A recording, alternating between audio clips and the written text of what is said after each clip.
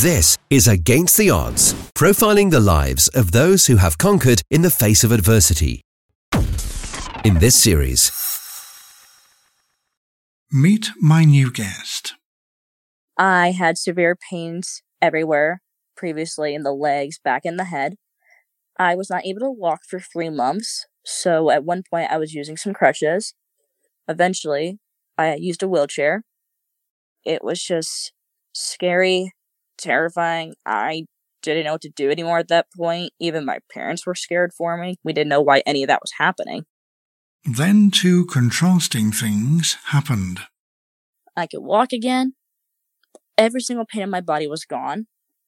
But so was my vision.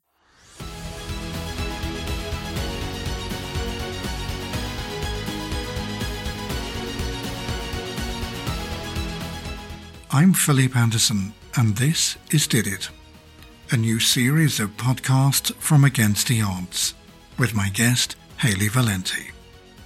Episode 1, Lights Out.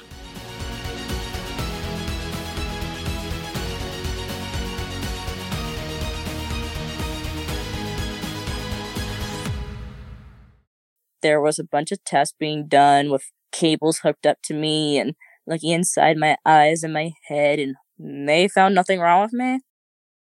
Hayley was just 8.5 years old when she lost her sight altogether, after she'd contracted a paralyzing and puzzling illness that lasted 3 months, a condition which she was accused of faking by members of the medical fraternity. They thought, she can see, she just doesn't think she can. So they attempted to diagnose me with conversion disorder. The subject, meaning me, is pretending to have a condition of me being blind when I really didn't have it. So they were saying in medical terms, they thought I was faking it.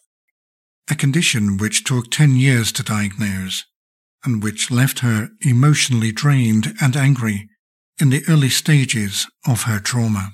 I felt insulted as a young child who was trying to express, like, something's wrong, like, we need to get it checked out. Like, I just want to know, why am I blind? Why this happened to me? And for the longest time, I did not get those kind of answers. This is a story of succeeding against the odds. It's a story of ambition and hope.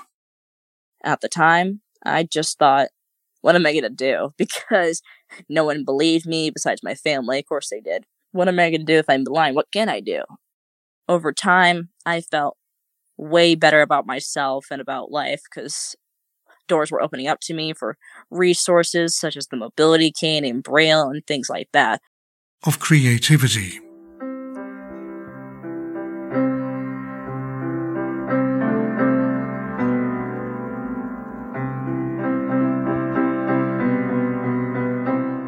An account of one young lady's determination to test her limits. And Hayley Valenti joins me now. Hayley, a very warm welcome. Thank you so much for having me, Philip. I'm so glad to be here. Hopefully you've arrived the right way up this time. I definitely have came all the way up, unlike the time when I tried to do a 5-second handstand in the swimming pool in my aunt and uncle's community pool.